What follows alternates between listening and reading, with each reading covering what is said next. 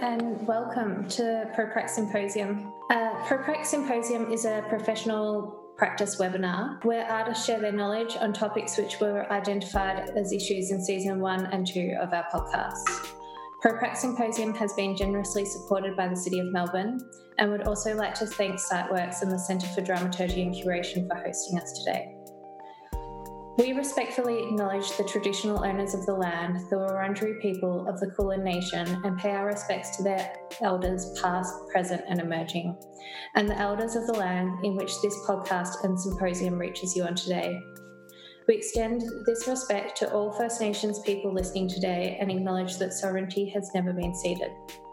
Nicole's going to be taking this session with a lineup of total wizards, so enjoy and thank you all for being here. All right, so this session is called Time and Project Management. I'm joined by arts writer and lawyer Anusha Kenny, artist and lecturer Tarika Mbola-Tangiti, and artist James Nguyen, where we will be discussing how each of us approach time and project management and how we've developed these systems throughout our careers. Tarika's creative practice occurs around her parenting of 3 children aged 4 to 12 and work full-time as a lecturer in art and performance at Deakin University. Research and development for her projects is done primarily from her home workspace, and production and presentation takes place on location in creative studios and public art spaces. Welcome, Tarika. Oh, thank you. Thanks, Kira. Anusha is currently on parental leave but works primarily as a manager of legal policy at the Sentencing Advisory Council. This work involves conducting sentencing research and developing policy proposals for government on sentencing issues, as well as overseeing the work of a team of policy advisors. Outside of this, Anusha is the vice chair of Projects, is completing her master's thesis in law and writes about art on an ad hoc basis. Welcome, Anusha. Thank you. James has a primarily collaborative practice, often working with video, performance and writing. He supplements this work with casual teaching and locum pharmacy. Welcome, James. Hey. So how we're going to do it today is that everyone's going to give a short presentation on the methods that we've developed for time and project management throughout our careers and how we've come at those tools.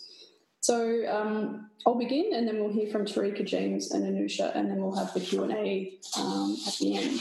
A lot of my sort of journey at coming towards my time management has come from I have difficulties with my short-term memory. So a lot of it for me has been about finding ways of keeping track of vast amounts of information. When I was at uni and studying, I started out with a Moleskine diary, which was kind of, I guess, all the rage. I think that was about 2006. So it was pre-iPhone, and everybody would have a sort of a Moleskine diary, pocket size, that they would have like a week to an opening or whatever. But I very frequently would forget. I would look at it in the morning before I started the day. I would forget what appointments I had on during that day, and then I would forget to bring it with me to uni in the first place. So it wasn't a very effective kind of management tool for me. It kind of changed when I got my first phone, which was a really terrible Nokia BlackBerry knockoff with the full integrated keyboard, which, had kind of limitations on the calendar function, but at least I had it with me all the time. But I got my first iPhone as a hand-me-down from someone at some point right before I had one of my kind of first like really big solo exhibitions, and that was like a real game changer for me because I had this ability all of a sudden to be able to kind of cross-reference to-do lists and reminders on my laptop, and then be able to kind of take that with me in my pocket as well. So that was like a really, really big, important thing for me. That was a really important tool. Aside from this podcast, most of the projects I have done generally have been like gallery-based exhibitions or more like larger scale public realm spaces, which have had a lot of steps involved. So for me, when I begin with a project, I usually try and actually draw all of the different elements, like an exploded diagram of how I would kind of, I suppose, engineer the work. I think my work's quite based in a kind of more sculptural paradigm. So that would be like the basis of me trying to kind of begin thinking about like a materials list of things that I'll need to buy. From that can kind of start to extrapolate like a to-do list of the steps involved in manufacturing each work. So I would start with that drawing, and then I would start making like a reminders list in my Apple Reminders app for each work. So, for a show that I had in 2004 at Westbase called Feelings, that had about 15 separate works in it. So I had 15 reminders lists with probably about 20 to 30 kind of items in the to-do list for each one. But for me, that was really pivotal to have actually each step kind of listed in there, and going on sort of very regular trips to Bunnings to get all the materials. Like if I forgot my phone, which happened a few times, I literally would not be able to remember anything that I went there for. It's pretty devastating going to Bunnings and then having no reason to be there and having to go home again. I've also adapted using the calendar app. You can tell I'm an Apple fangirl already, but having different calendars for each exhibitions or projects has been a really helpful thing for me, and then putting in deadlines that are, pretty obvious that, I may not have known when I first started practicing, but things that are kind of a given, like writing a press release that you want to have, that you want to release it 3 weeks before it opens, is putting the date in there, and then, putting in an alert sort of 3 weeks before, 2 weeks before, 1 week before, to actually remind me to kind of get onto that. Yeah, but that's been a really important thing to be able to see physically in each day, each week and each month. And I think that was something that I found really challenging, having like a physical diary. And I would agonize over at the start of every year, like, do you get week to a spread? Do you get day to a page? Do you get month to a spread? One of those really big ones. That was like, what's going to be the thing that actually makes the most sense? Seeing, time kind of laid out spatially like that, I found a real challenge. So being able to actually see that spatial arrangement of time in that way and to be able to change it, I think has been really helpful for me.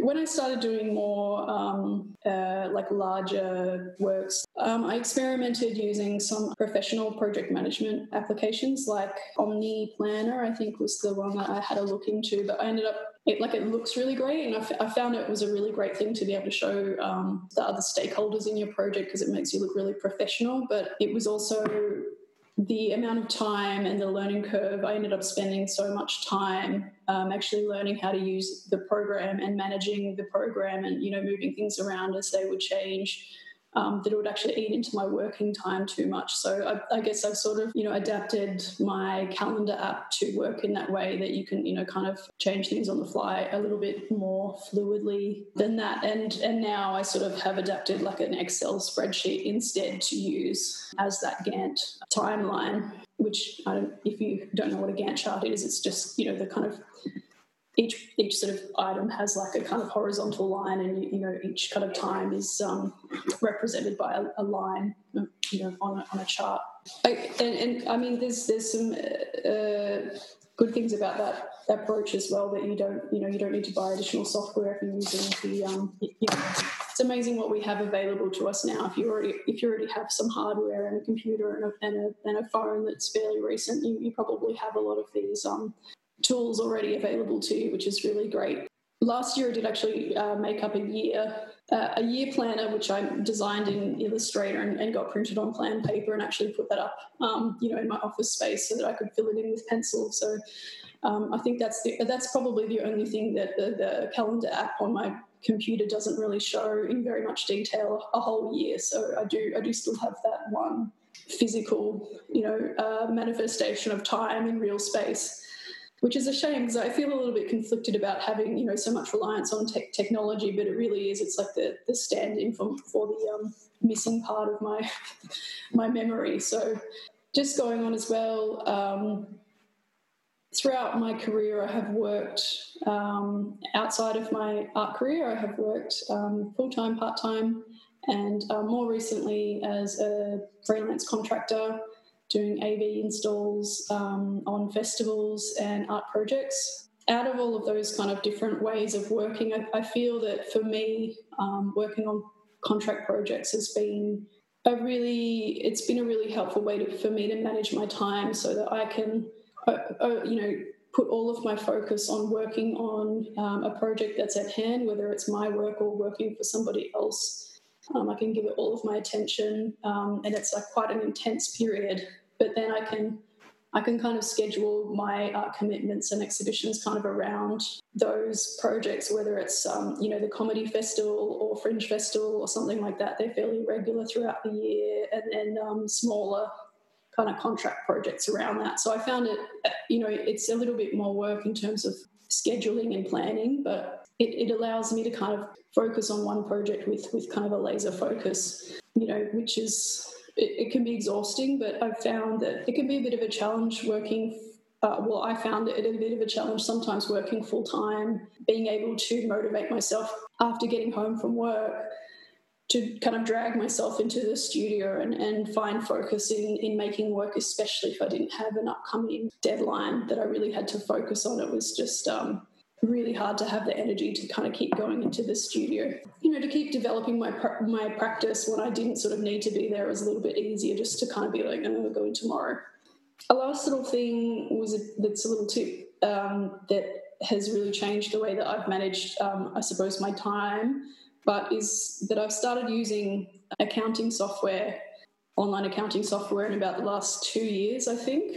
It really assisted me in being able to kind of keep track of invoices as I started working freelance, being able to kind of having to send more invoices and knowing how long it had been since someone had paid me, and then keeping track of, like, obviously doing a tax at the end of the tax year was easy because it was just the information was actually already there instead of having to kind of compile all of my receipts. Yeah, it was kind of a bit of a learning curve, but I found that to be a real benefit in the long run. And I've been using a free program called Wave, which is, the same as MYOB or Xero, but it makes its money through offering optional credit card payments, which is optional. So I don't use that kind of feature, but all of the other sort of functionality of the software is completely free, which has been really great to learn how to use. That's a bit of a quick overview of how I've done things, but I'll hand it over to Tarika now, and then we'll move on to the others, and then maybe we'll have a bit of a discussion at the end where we can compare and contrast. Okay, hi. Thanks, Nicole. I guess this being involved in this chat kind of made me stop and think about how I do actually organise myself, or how well that's working. And I think actually I have to kind of talk about this, I won't, but I have to kind of think about it in like post-pandemic and now, I mean pre and now, because all of the kind of systems and things that I had in place are kind of out the window at the moment. Yeah, absolutely. But so I had to kind of like scramble through like lots of piles of paper now that everybody's working from home, and find all the little bits of things, all the trails of the way I used to organise my life and my time. And I realised that it's everywhere. It's kind of it's across digital platforms, but actually a lot of paper as well. Mm-hmm. So I can really relate to that, Nicole, where you're talking about how you like to list steps and things, because that's really how I get things done, is by just making lots and lots of lists. But I guess when I think about how I kind of organise my time, it sort of comes under three sort of categories really, which is like family, work, and then creative projects. And I guess in family, I also kind of I would include like health and wellbeing stuff as well. So that's how I'm going to sort of break up my presentation a bit. into those categories. So to organise family stuff, used to have like a wall planner in my study, which would have sort of, a whole year or 6 months, and I'd kind of block out periods of time for my own projects so I could get a sense of where everything was sitting. But that meant that only I was kind of aware of that. So as the kids have gotten older and they've started to have busier time on their own as well, for their own activities and things and their own deadlines for things, it's become more and more important to kind of be more transparent about how we as a family organise our time, so that it doesn't become just my emotional energy to kind of make sure that everyone's doing things around what I'm doing or otherwise. So we have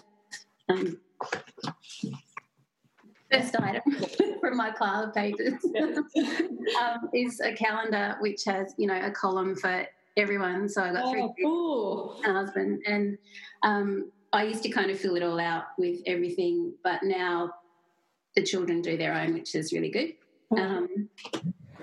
And that's just a really good way for us to kind of see what we're doing across the month, and then we kind of update it regularly.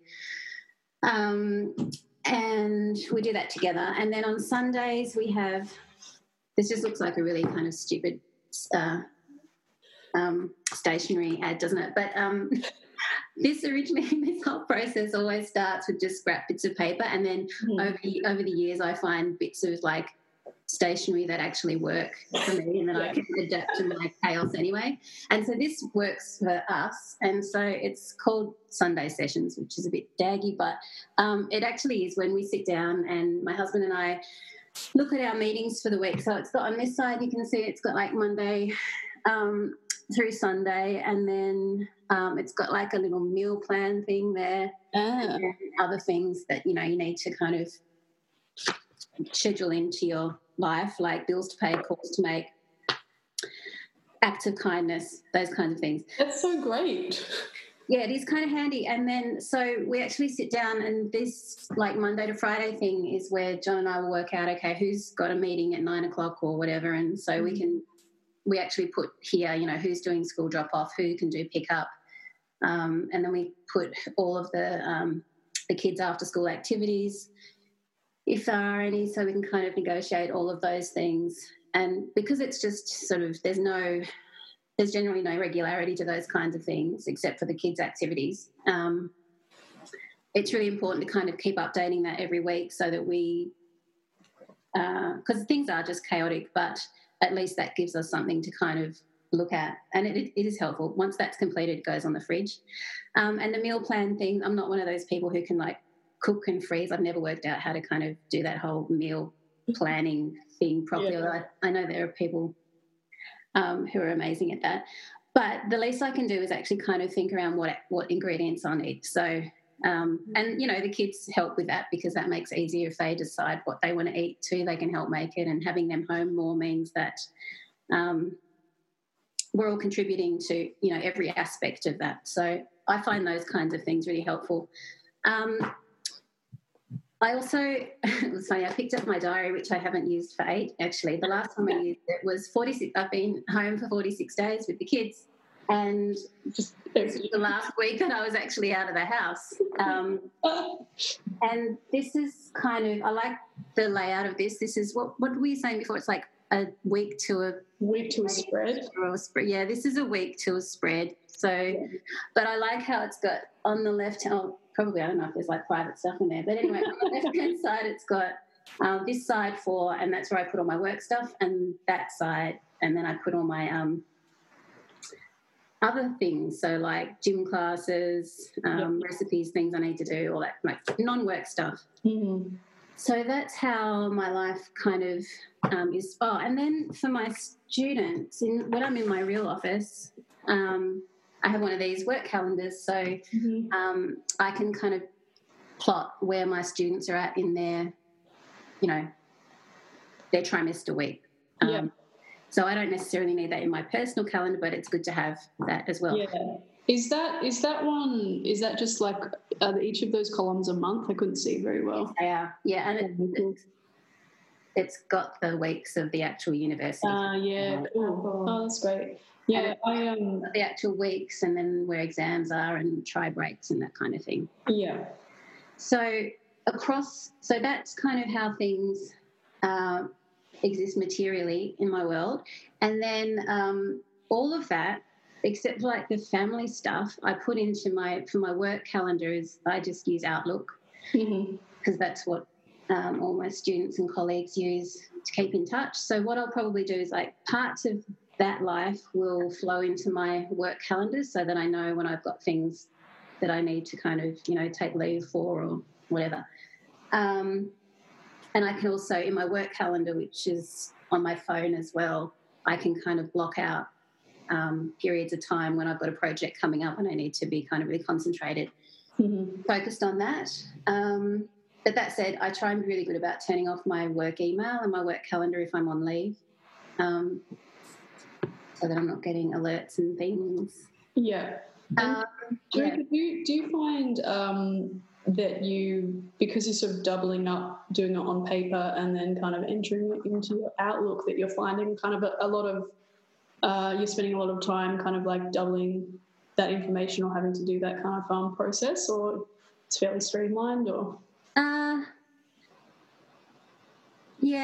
It's okay. I find that it's kind of helpful for me to sort through it all as well. Kind of like that writing look cover right check thing, like it's kind of going through it and repeating it heaps is actually sometimes quite helpful, and it also helps me kind of work out what I don't need to do as well and what sort of takes priority. But really, when I've got creative projects going, I usually have like lists all over boards and walls, and it sort of just have like a particular project and then a list of tasks that need to be completed for that, and I can add to that and cross things off as they go. And that's usually just like an A4 bit of paper that's stuck to the wall or in my office. And then so what I do with that is I kind of plot important dates, like you were saying before, so that I get, and then I can put them into my digital calendar as well. But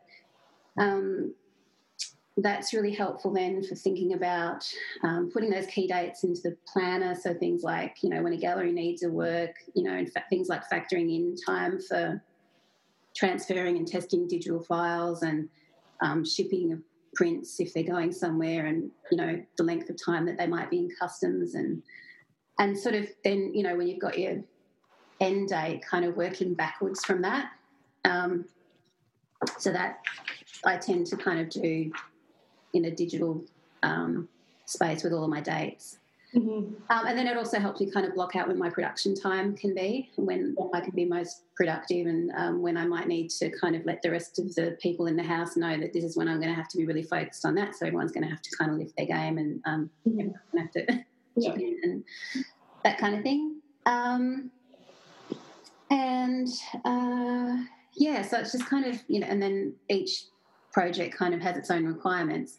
But for group projects, I've tried a couple of different things. Like I think it's easier when I'm collaborating with people to kind of work out, obviously with a team, what platform works well for them, because there's no point kind of trying to impose a particular piece of software if it's not going to work for everyone. So it's sort of best to have that kind of generated kind of quite organically, I think. So for, a recent project, we just sort of ended up on Google, not Team, but Google something, so that we're all using, Google Sheets and Word and that kind of thing. Whereas at work, everyone hates Microsoft Teams. And then it goes over to this other thing called SharePoint, and at that point, everyone just gets really lost and disinterested and disengaged from it. So, people, it's a really hard thing to find a platform that everyone sort of agrees to. But for that project, it was mostly sort of keeping things like project plans and contact details and contracts and insurance stuff, marketing material, and then documentation all in one place. So that was a sort of a Google thing that we did. With a project that I did a couple of years ago called Montauk, I was working with theatre makers in Sydney, a glass artist, an animator who was at work with me, a community liaison person from the Australian Museum in Sydney, and computer programmers at Deakin as well, and then the curators in the gallery in Auckland. And I tried using that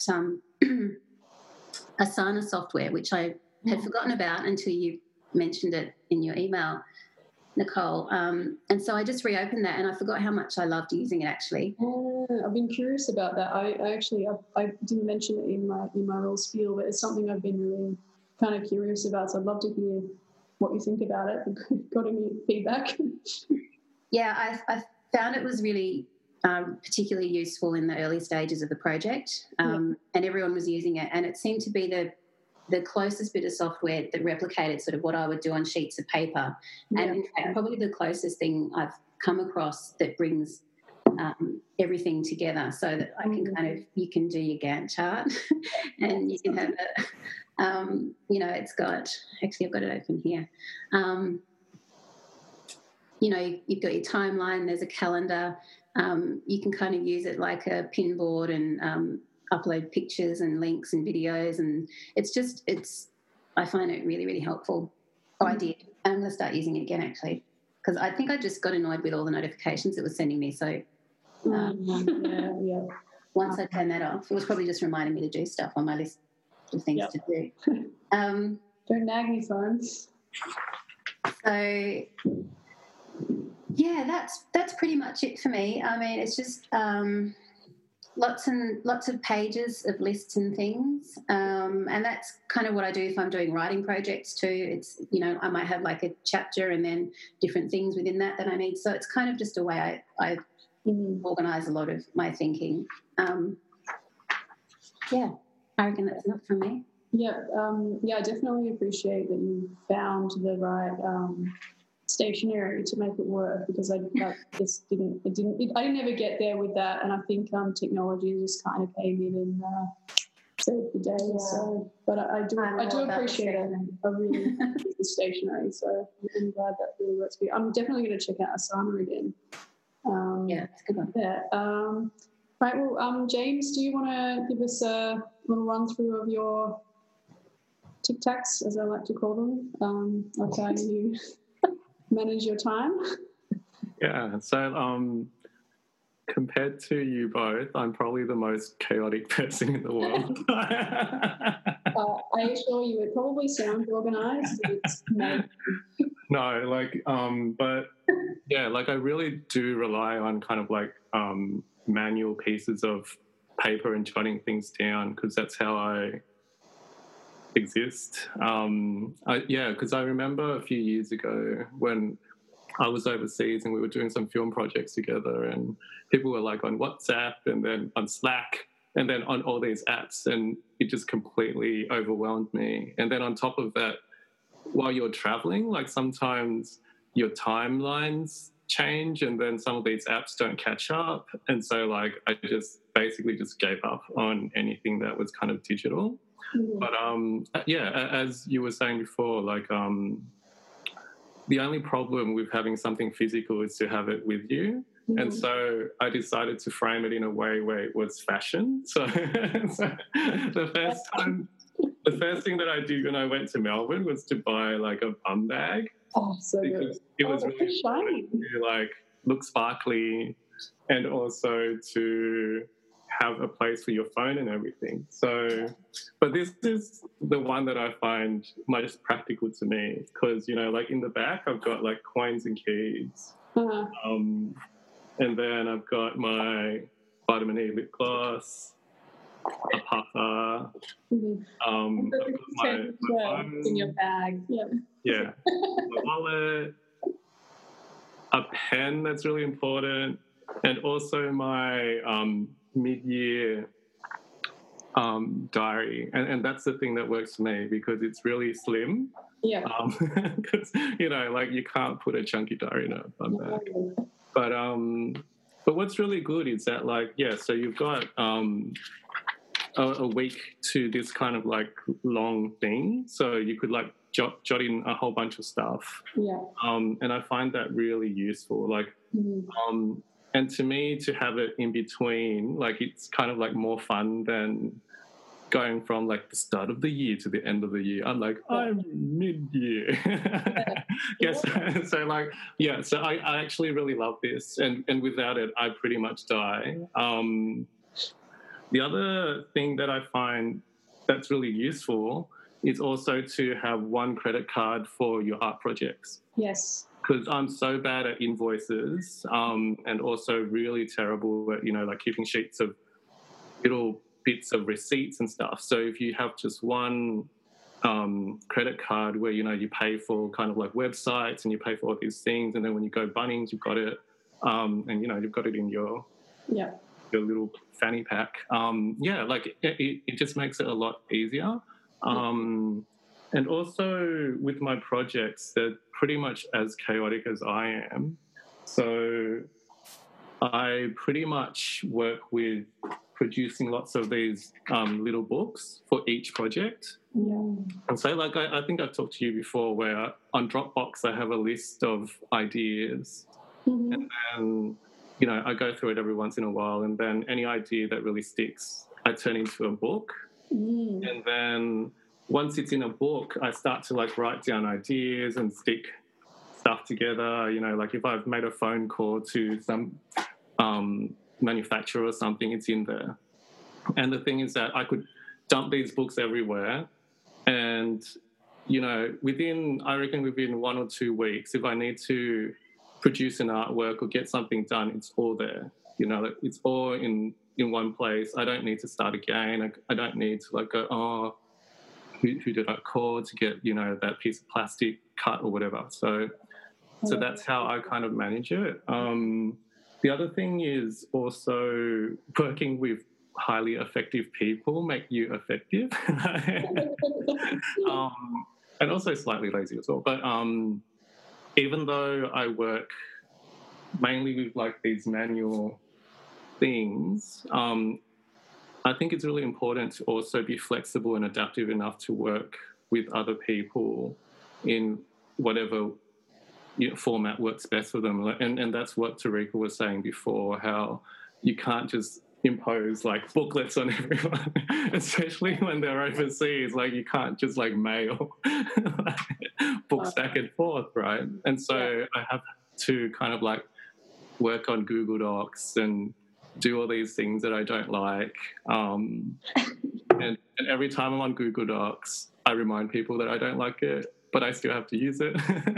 I'm sure they appreciate that reminder every time. Yeah, and also like I think it's good that like people have reminders and stuff on kind of like the Apple calendars and things, but I use that, but also at the end of the day I think I rely most on my little like diary. That's the thing that is kind of like the crux of my life. And I think if I write down and organize everything to a T, like my life wouldn't function, because like I have to manage like my parents, and like when they're sick, like I just drop everything and then I just go, like everything's like irrelevant, right? And kind of like they would also just call me up and go, oh, I need to fly to visit your cousin and it's tomorrow. And I'm like, So because the people around me are chaotic, if I'm over-structured, like I think it wouldn't work. I have to, like live with chaos and kind of like make that chaos like kind of adaptable to me. Otherwise, if I would get really frustrated at my parents and my relatives if I had everything planned, because they would just go in there and, like burn, and they would not be writing and adding to kind of like a weekly plan. They were like put them in the Slack. But that's pretty much me, I think. And so I'm interested, because I think that's the thing that I found with the physical diary so challenging, is that once you write something in there with pen, I would try pencil, but I was just using up all of the erasers always. then I find that less flexible because it's, you know, you're actually like physically writing it on paper, and, you know, I find it more flexible to be able to kind of remove something entirely and kind of move it in that kind of digital space. So I'm interested to know if like how you find that physical diary more flexible. I actually like the satisfaction of crossing things off, and like things where you're like, I'm going to miss that meeting. Oh, well. And so, and kind of like that physicality of kind of like playing with time and space in a way that's quite tangible. Yeah. Whereas when you're shifting meetings around, you know, like, you know, invites and stuff that people send, like conceptually for me, that's still a little bit challenging. And sometimes it's like always the first email or the first meeting that people send that I remember. And so I turn up and then it's like, no one is in this Zoom meeting. I think maybe it works for me because I don't remember anything. So, that's literally, I only have to defer to the telephone. So, but it's kind of like you go between spaces. And I guess there's no perfect way. Because, you know, we're all imperfect. Yeah. Profoundly. All right. Well, Anusha, do you want to? This is so interesting. It's so interesting hearing how everyone else approaches these things. Yeah. My circumstances at the moment are that I have a very young baby, so that has completely changed my relationship with time and my access to it. So it has been interesting thinking back on how I organised my time when I had a bit more control. Mm-hmm. But so I work full-time in law reform, and that is quite an involving sort of day job, but I also try to maintain a contribution to the arts through involvement with projects and doing some arts writing when I can. So I thought that what I can offer to this conversation is some kind of learnings I have about trying to maintain different kinds of outputs across your time. So the first thing that I think I've learned over time is that for me, it's more about managing my energy levels rather than and my expenditure of energy rather than managing my expenditure of time. Mm-hmm. So I sort of feel like for me, 30 minutes when I'm fresh and I'm in a good headspace is much more valuable than 3 hours at the end of the day. Yeah. And so I like to look at my time usually over a week. So I'm a diary person as well. And I like of the Moleskine range, the layout that has the week there and then some like a free page. And so what I'll try to do is think about some of the things I want to get done each week and put them in the blank page, and then try and work them in over the course of a week, knowing that some days I'm going to have more energy than others. Mm-hmm. The next thing that's kind of related to that is that I try and save my, like, what I think of as my best juice, like my brain juice, on the things that are the most important to do. Yeah. So one of the things I think is a bit of a trap for me, and I still do it all the time, is when I have a little bit of time to sit down, say, at the computer, and I want to really, like, get stuck into writing something, I'll go and do what I would call like the easy wins, which is paying bills or replying to easy emails. Mm-hmm. But then I've lost those best working hours, and I've frittered them away on things that I could do when I'm less fresh. Yeah.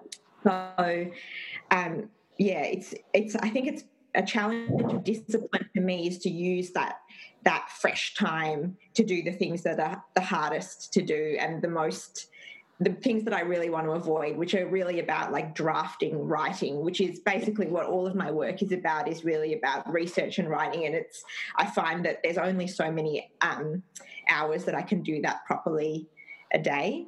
Yeah. And another kind of learning for myself, particularly having a day job that requires a lot of that good juice is that I don't always have to spend my best energy in my day job. And so I think to myself, like, you know, I do really care about my work, but sometimes there are other things that I want to invest in, and I can think, well, I'll put my best juice into doing something else, whatever that might be. It might just be like, being with family or being present in a different way rather than always giving that energy to paid work. Yeah. That's your comment about, you know, putting your energy into the hardest or, you know, the things that are the best for you rather than the easiest things to just knock out of the park was spoken about in our episode with Sybil Kempson in the last season of ProPrac, where she said that was a real shift for her to think about, you know, when you do have some time, is like what is actually going to have the most profound impact in how, you know, you feel about your work or what you're working on, rather than you know, something that's just like an easy win. So definitely, I really got on board when she talked about that. So it's like, it's a good one. Yeah, and I think when you're trying to do longer term things, like I'm trying to finish this thesis, and it's like this huge thing that I always want to do something else rather than do it, because it's just, you know, it's such a slow process and takes so much effort. Mm-hmm. So I think if you're always doing the easy wins, you're never going to get those bigger tasks done. And another thing that I've sort of reflected on a bit is this idea of opportunity cost, which I think it's like an economics term, but the idea is that when you choose to do something with your time, you lose the benefit that you could have derived from doing something else with your time. Yeah. So the way this would play out for me would be, say, if I've got a free evening and someone asks me to edit something that would take 3 hours, I could say yes to it, which I may wish to do, but I would lose the benefit of doing whatever else I might have wanted to do with that time, which could be just something fun, like watch a good show and cook dinner and, you know, do a yoga class or whatever. You lose the benefits that you would have derived from using that time otherwise. Mm-hmm. And so I think that's made me a little bit more thoughtful about what I'm agreeing to, and I guess like making sure that those things that can often get kicked aside, like having time, basic things like having time to cook food rather than eating takeaway all the time, which is something that I pre-corona definitely had a tendency to get into, that sort of a lifestyle where if you look after yourself, you actually have more time to be effective. Mm-hmm. And I don't know, you can just kind of get more done if you're feeling good. So that's been a bit of a learning for me. So they're my main thoughts. Yeah, great. Actually, in our first session this morning, Ari said to that same effect that if you have a big project that you've got coming up, is to write out everything you want to achieve, you know, from the most important down to the least important, you know, down to like, you know, make sure the edges are all sanded perfectly or whatever it is. It could be anything quite, you know, particular. And he said just cross off the last 5 things on the list and just sort of get them out of the way so that you don't even think about them. And then, you know, you're never going to get them done anyway. So it's like a little bit of a psychological hack to kind of give yourself a little bit more space. Yeah. All right. Well, I suppose I was going to start next with talking a little bit more about collaborating, but I guess we've all kind of talked about collaborating using different apps and emails. I was actually curious to hear a little bit more from you, James, about what specifically, because you, I know that you work with collaboratively with some people still in Sydney, how you've kind of got around that sort of tyranny of distance of working online. I think you said using Google, but do you kind of keep things mostly via email or have online kind of catch-ups, using Zoom or whatever, or how do you kind of manage your collaborative working? Yeah, so the project that I'm working with, so Victoria Pham, she's actually moved to London. Wow. So it's kind of like even more distant. Yeah. But because of the tyranny of distance and, time, it means that there's so few windows when you can actually work together. Yeah, London's hard. Yeah, and so we deliberately make time. So once a week on Wednesday nights, that's our time together. Well, that's for my, whatever.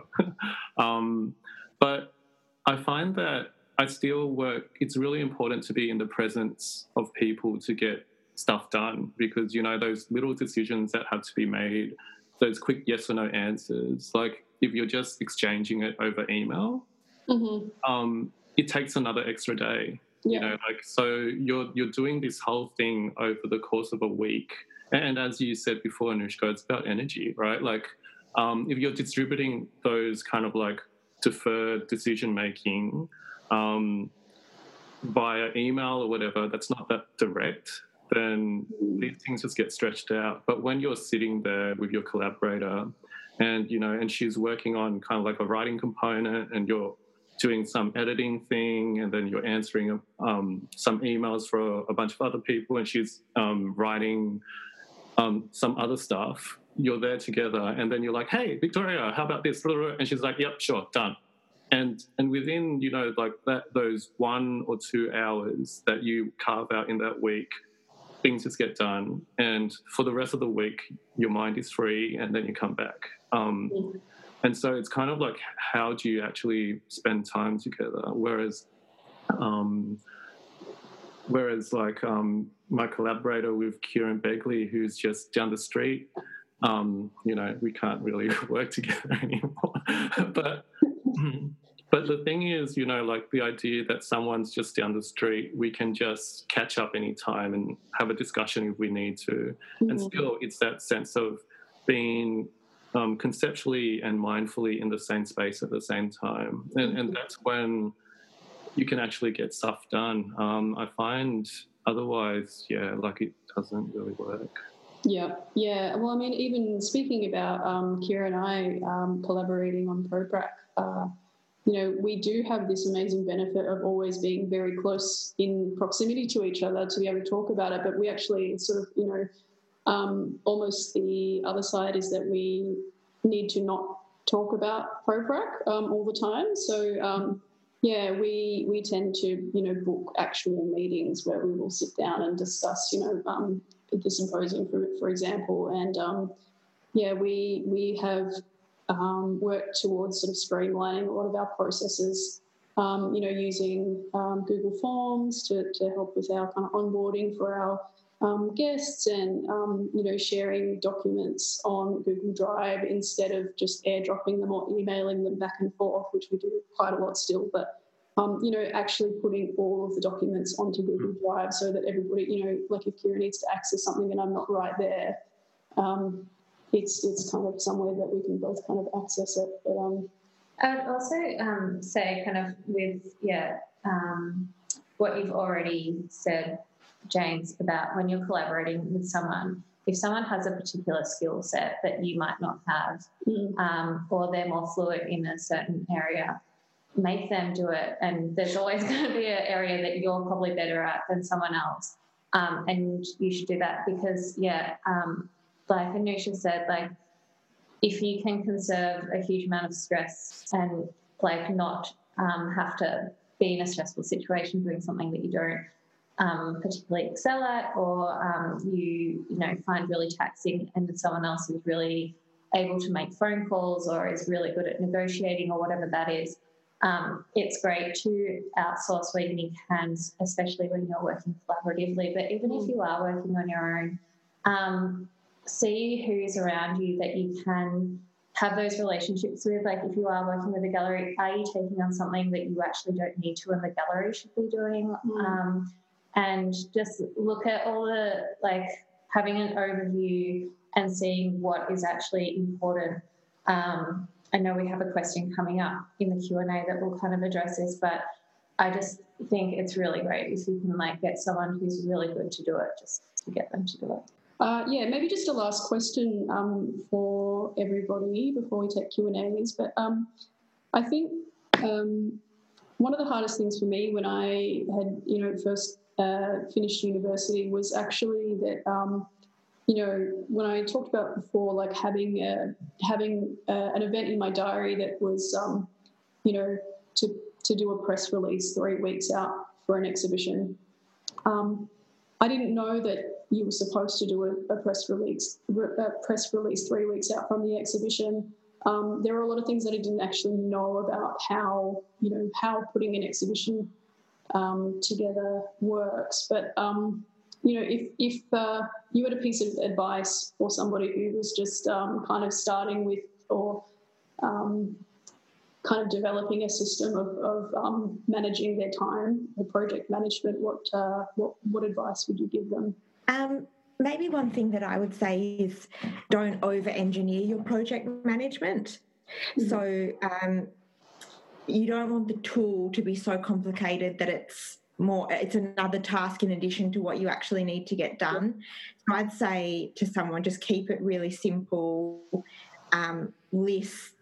I prefer like paper diaries and things like that.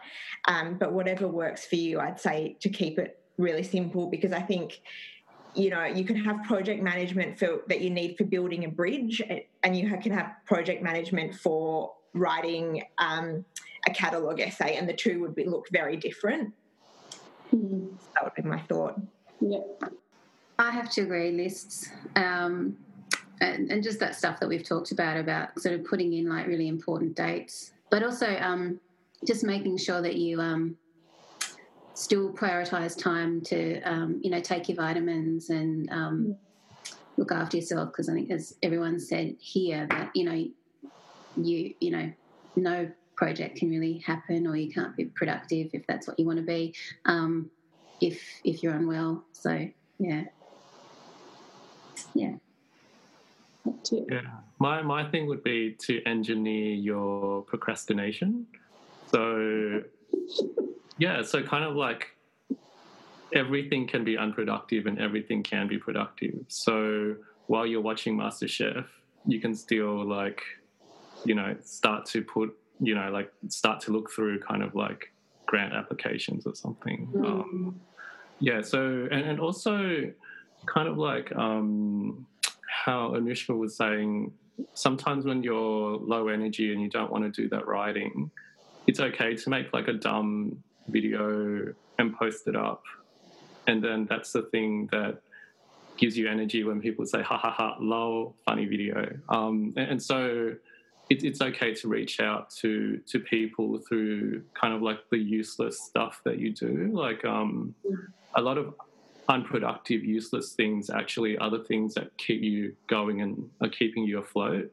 Mm-hmm. And then, you're staying afloat because your friends are, like egging you on, and then you wake up the next day and you're like, okay, right, I'm going to do some writing. I guess the other thing that has really helped me throughout this time is actually to build like a really tight playlist for writing. And so, like, weirdly, it's taken me it took me probably about 2 to 3 weeks to really get the right playlist. And it's like Pavlov's dog. Like, like for me, when I turn on this one song, it's like, oh, it's time to write. And so my brain just automatically goes into that mode, and then I can write. And so you can use your wasted time in a way to trick yourself into doing work.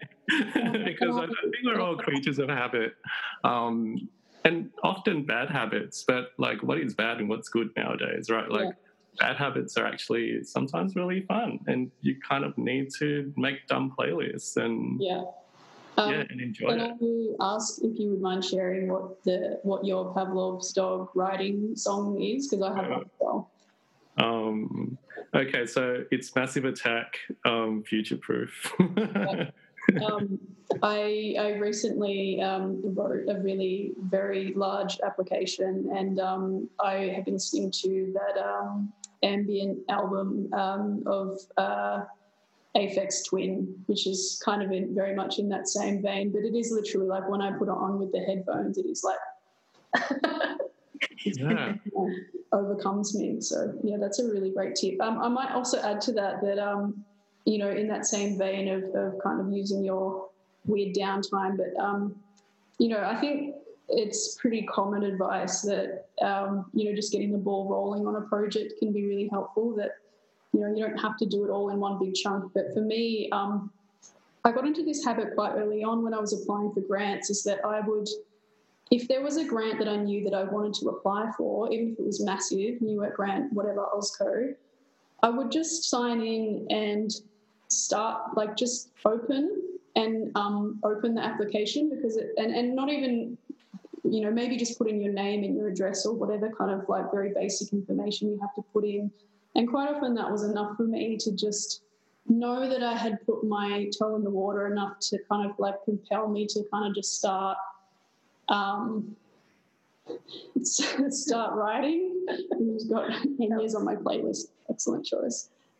Yeah, so I think, you know, that's a tip that I would say, is that if you've got a big application, is actually just to kind of begin, you know, just applying, opening the application and just looking at it, and that's kind of enough. Like, you know, that might be the only thing I do on it that day, but I feel that's one of those ones that I get to like cross off my to-do list and feel like really chuffed with myself because I did something. I would also say on that is if you have some projects that you're working towards but you don't have either funding yet or places to show them, it's a great thing to do at the start of the year is like write out the list of all the things that you would want to apply for and start checking when the dates are for submissions, and put reminders in your diary of when they're due and like when to apply for or when they're going to be open, and like maybe note down the phone number of who to call for that grant round or whatever, just so that you are kind of on top and you're not like, oh shit, it's like due in 2 weeks and I haven't, you know, got a letter of support or anything like that.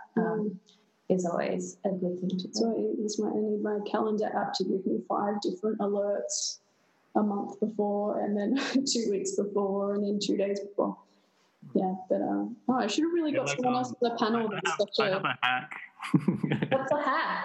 So the National Art School email list, like at the bottom of it, like they give you kind of like a monthly reminder of like things that are coming up. Oh, great. You don't even need that. So just like go to the National Art School email list, and then they've done it for you. Yeah, and I think Auspicious Arts maybe have like a grants part on their page. Next week has one as well. Yeah, and it will have like all the different state and federal grants that are coming up, but then also weird ones that you might not have heard about because they're... Auspicious Arts are like, get it. Okay, well, maybe we'll wrap it up there and we'll take some questions. So if you have a question and you haven't written it in already, just pop it in the Q&A section. We have a question from AB that just says, how do you prioritise when you have too much to do? I'll have a crack. Yeah. I think what I do when I have too much to do, I mean, firstly, I would try to have a little bit of a long view to avoid getting into these circumstances, but it inevitably happens. There's always like a crunch time of things. And so I think prioritization is just triaging what can't be put off, what can't be delegated, maybe what can't you maybe compromise on. So yeah, I think often those decisions kind of make themselves, because the most pressing things that need to get done, you just do them, or you don't, and life goes on as well if it doesn't work out.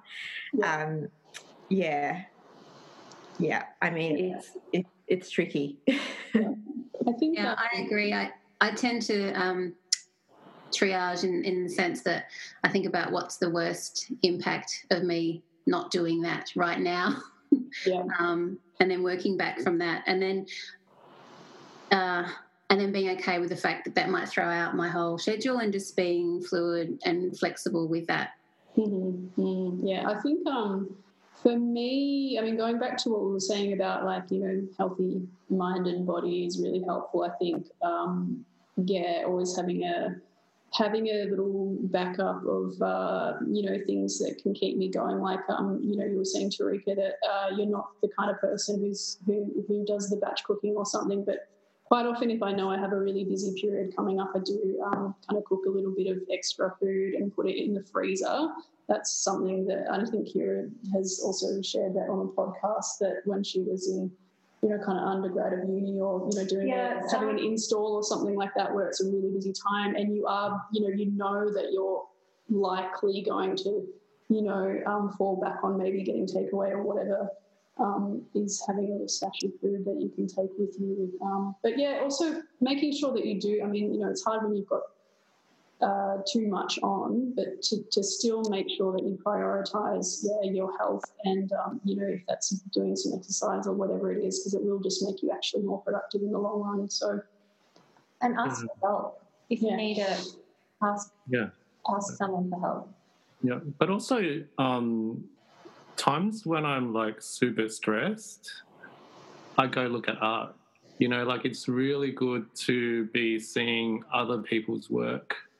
You know, and you know, like, we're artists, we're comfortable with art spaces, you know, like, we have that privilege of knowing and having a community and knowing kind of like the language that's embedded in these kind of like infrastructures. So when I'm really stressed, like, and I need to get my own work done, like, sometimes the best thing to do is just to go to NGV or Archive New South Wales or whatever, like, and then you feel kind of like this normalizing space. And sometimes when you switch your brain into thinking in a way that's out of your head, like, you could resolve so many things so much quickly. And also knowing that you're part of that whole space, like, yeah, makes you make really easy, quick decisions where you're like, oh, I actually don't need to make that additional 5-channel sound work. Like, yeah.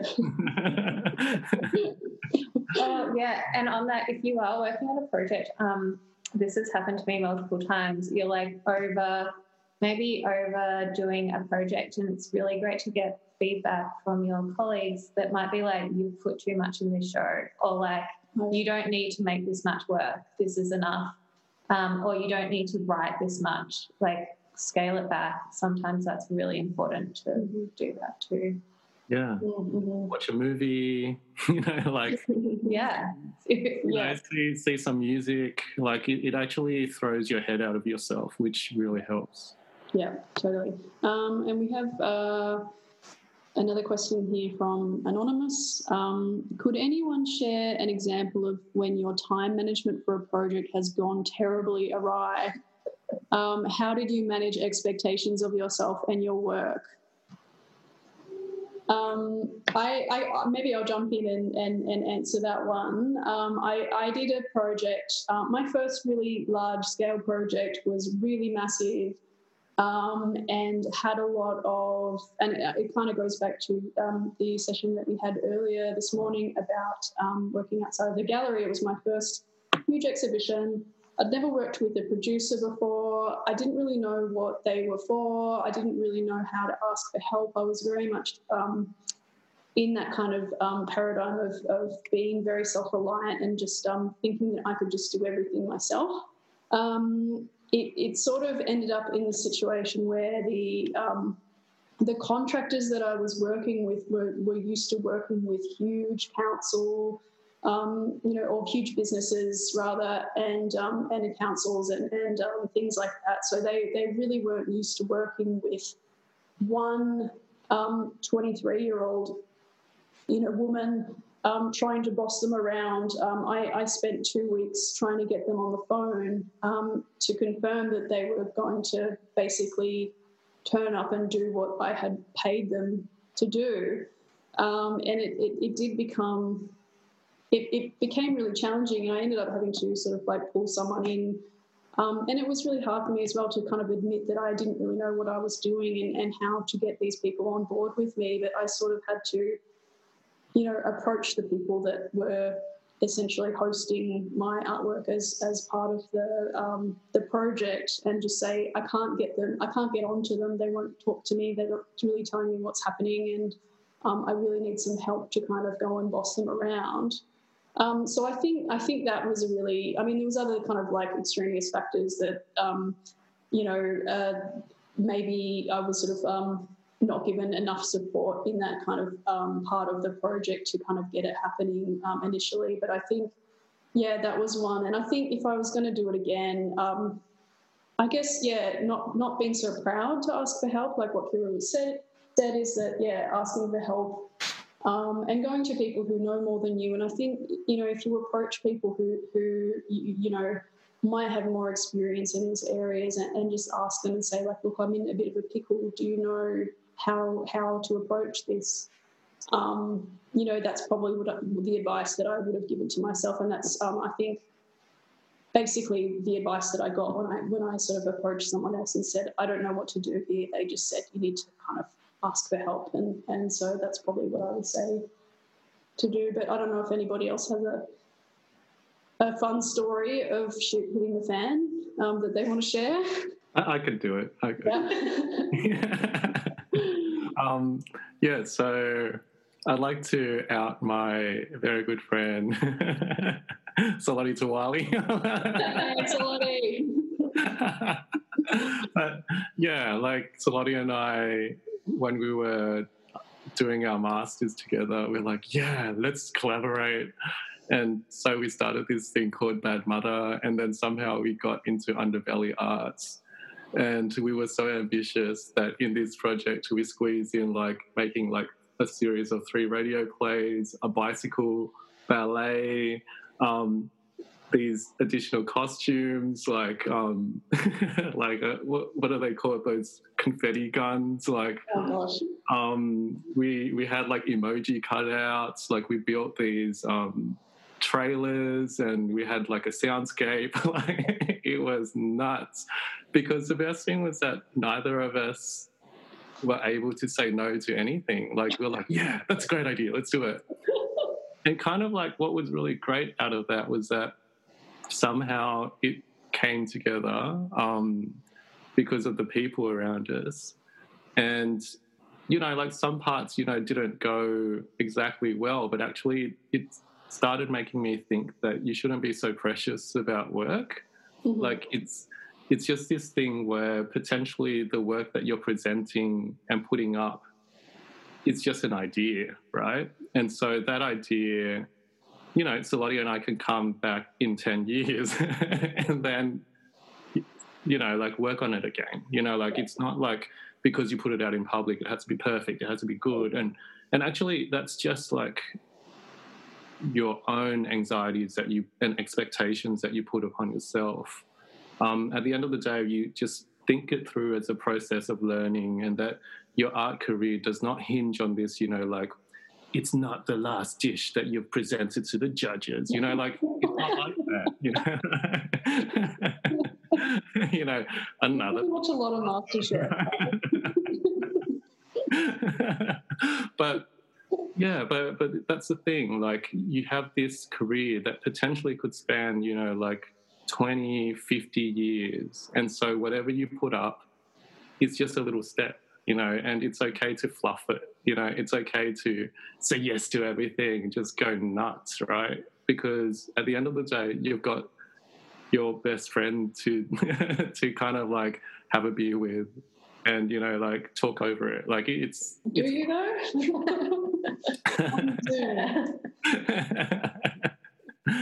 Yeah. So my thing is like not to take any exhibition or public presentation too seriously. Like it's... Yeah. I think sometimes it's good to fail. I mean, it's hard, and I think people find that really challenging. But sometimes it really is. It's the best way of learning is to fail. Yeah. But I think this is going to probably sound a little bit airy, but like I think just have faith in your work as well, and your work will normally do something. Like So just like let it be what it is, and don't put too much pressure on yourself, and don't identify yourself so much with the work, so that it can just exist for what it is at that time and space. Also, what you think the work should be probably is not the best, because, you know, like, especially if you're starting, you actually don't know the context or the, you know, like the kind of like the meaning or the value of the work. So yeah, kind of like your perspective on the work is actually a shit perspective, because it failed and someone else saw that work, someone else could kind of like learn from it or use that idea and actually, you know, like take that idea somewhere else, you know, and so it's okay that, you know, like your ideas are shit. Oh, that's great. Well, maybe on that beautiful note, we might wrap it up. Really big thank you to all of our panellists, Anusha, Tarika and James. Thank you for being here today. We encourage everybody to go to their websites and obviously follow them on Instagram. Thanks to Siteworks and City of Melbourne for their support, and of course to all of the people who have tuned in today. Thanks again, guys, for joining us today. Yeah, thank you so much. Thank you. Thank you. Yay, thank you. Bye. Thanks. We respectfully acknowledge the traditional owners of the land, the Wurundjeri people of the Kulin Nation, and pay respect to their elders, past, present and emerging, and the elders of the lands that this podcast reaches you on today. We extend that respect to all First Nations people listening today and acknowledge that sovereignty has never been ceded. Follow us at ProPrac Podcast on Instagram or email us at propracpod@gmail.com. If you haven't already, please subscribe on whatever you listen to podcasts on. Please stay in touch. We'd love to hear what you're up to as well.